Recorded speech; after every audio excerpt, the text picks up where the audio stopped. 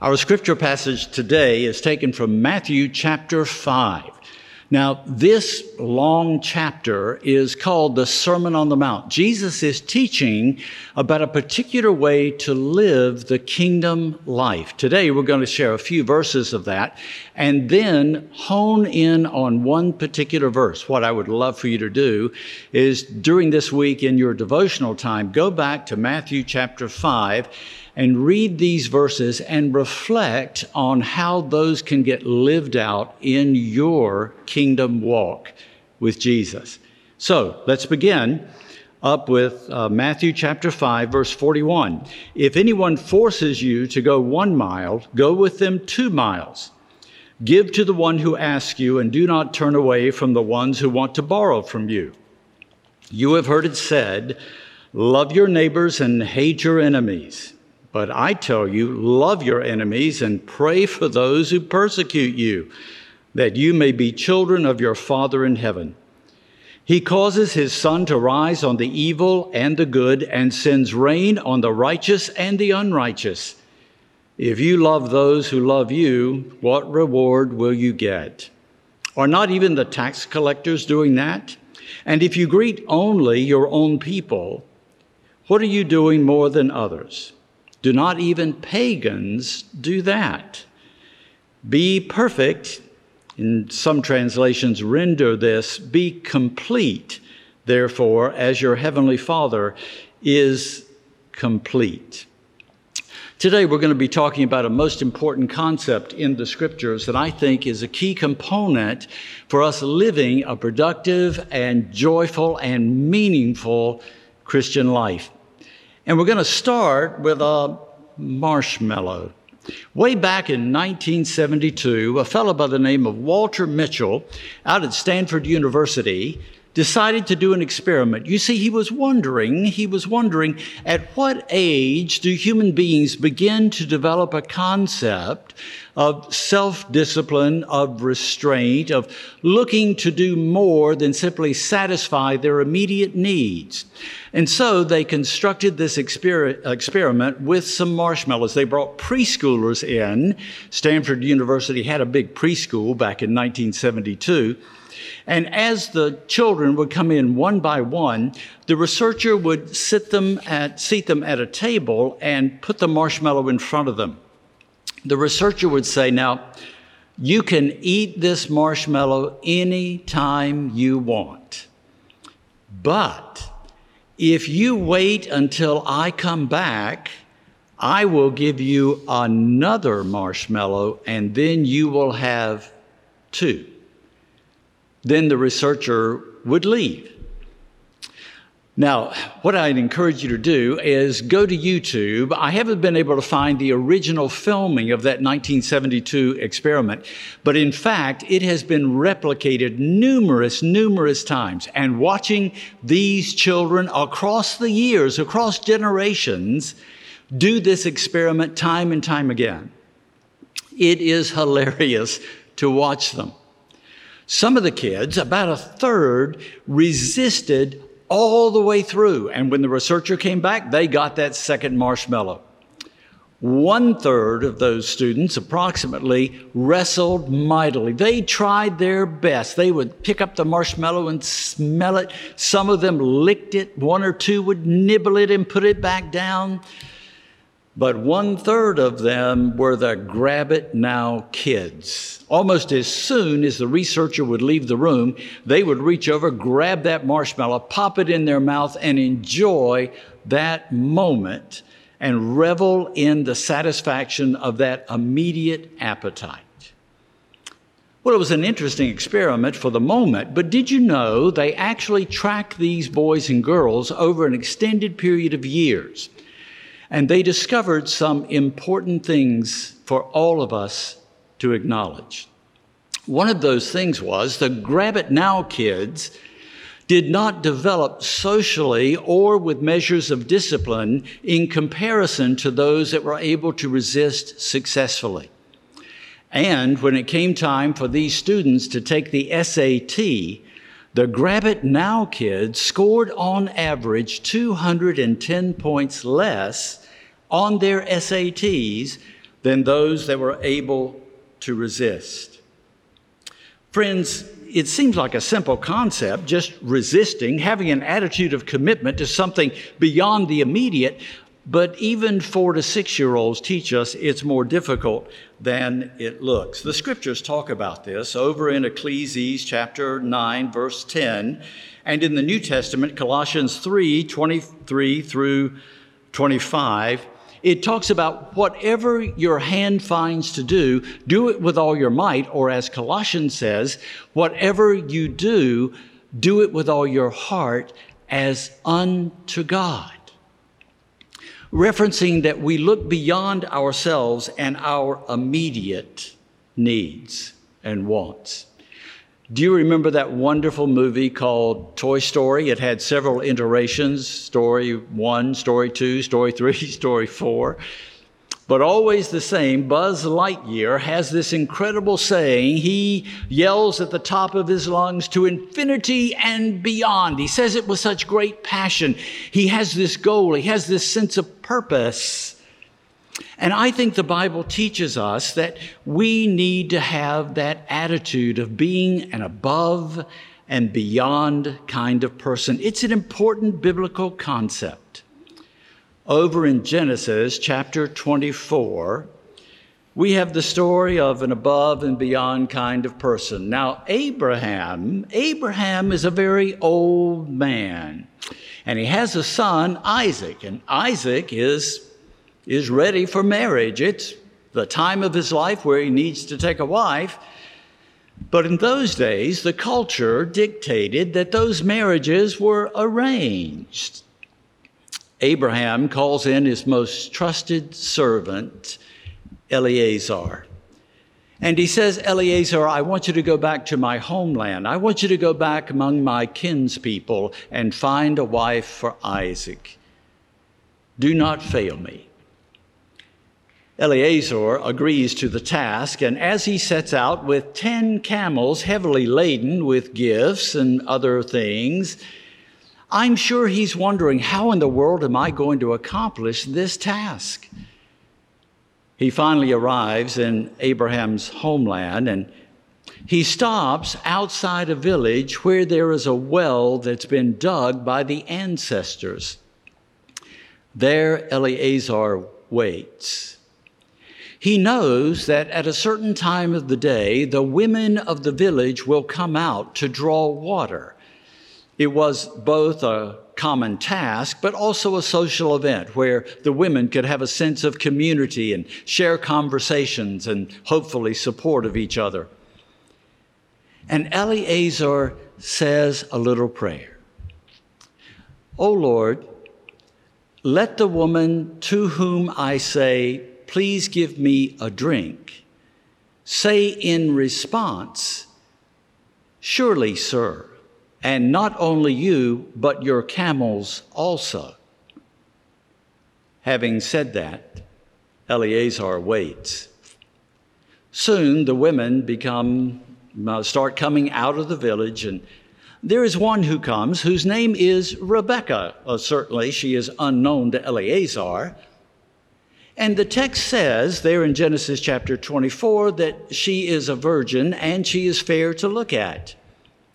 Noting that she is a virgin is an indication that she believed and followed the dictates of her faith journey. And she believed in saving herself until that consummation time of marriage. He calls out to her, would you give me a drink?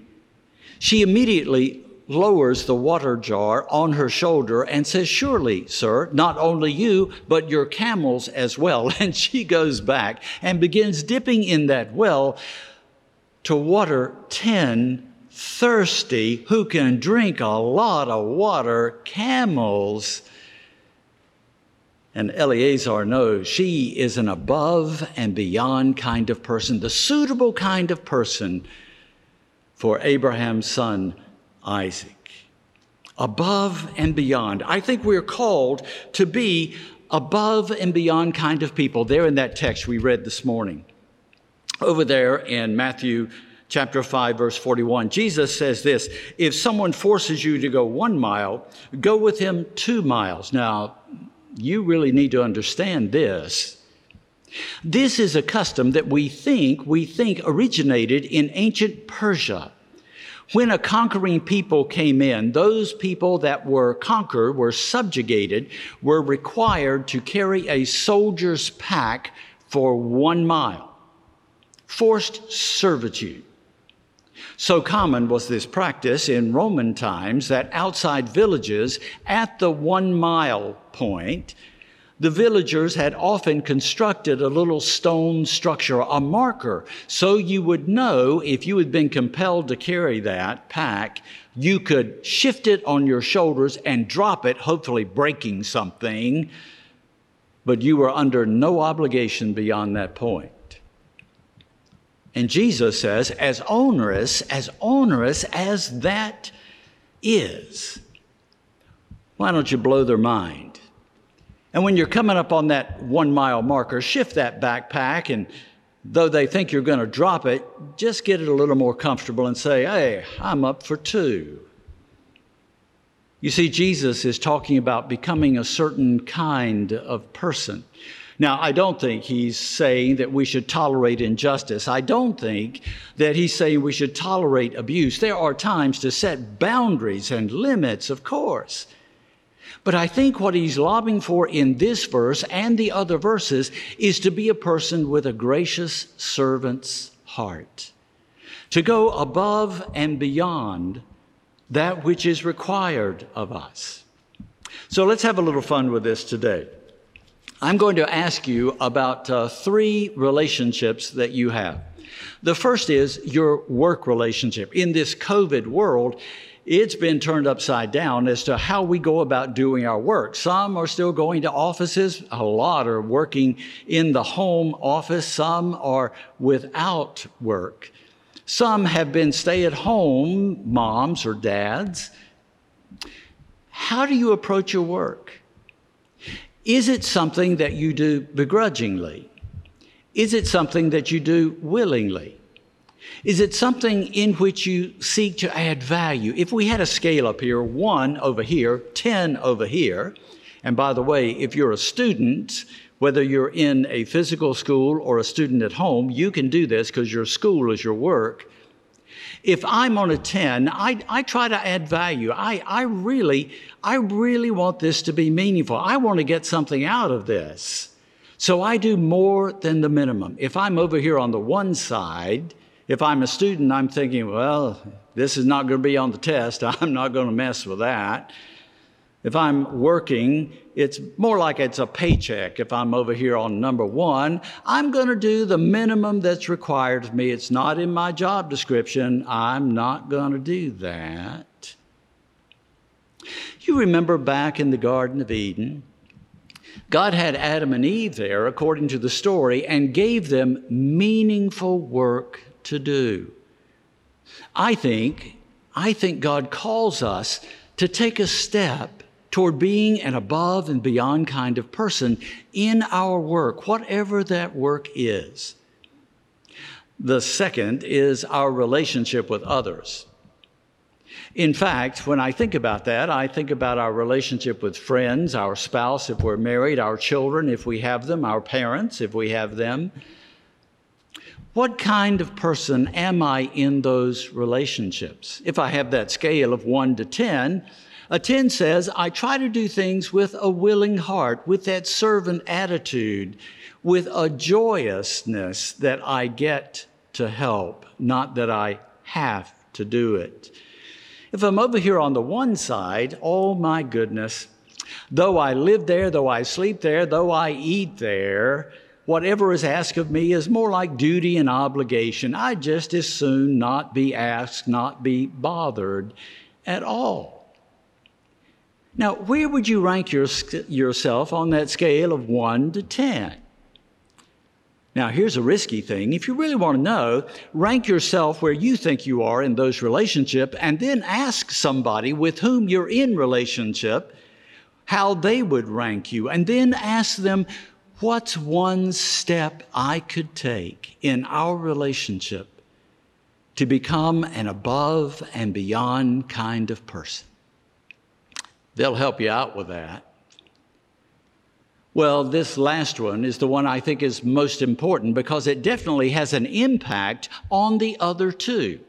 Because you see, it shapes our thoughts, our attitudes, our behaviors, and that is our relationship with the Holy One. On that scale of 1 to 10, if I'm an above and beyond kind of person, a 10, then I take seriously and with anticipation my relationship with God. I make worship a priority. If I can't be in this beautiful worship space, I'll tap in and be there on the internet when we have those broadcasts available. I will do daily worship through my devotional time. I want to be stretched. I want to be growing. I want to be praying so that I can be in conversation with one who wants the very best for my life, even when I don't recognize it. If I'm more on the one side, truth be told, I'm not thinking about it very much anyway. In fact, there's kind of a hesitancy that if I think too much about it, God may ask me to do something, and I don't really want to do that. Maybe it would be helpful if we take a moment and remember the graciousness, the above and beyond kind of God that we have. The God of creation who created the heavens and the earth, not only our solar system, but our universe and the expansiveness of all that stretches out before us that seems to go toward infinity. That's an above and beyond kind of God. There in the garden when Adam and Eve messed up, it was our above and beyond kind of God who came to them and even made clothing for them to cover their nakedness.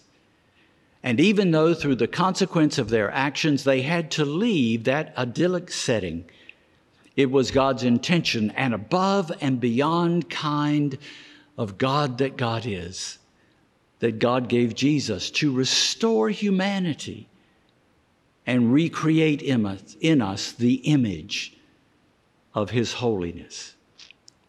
Friends, the question is, what kind of person do you want to be? Do you want to come to the end of your life and look back and discover you've just kind of been slogging through?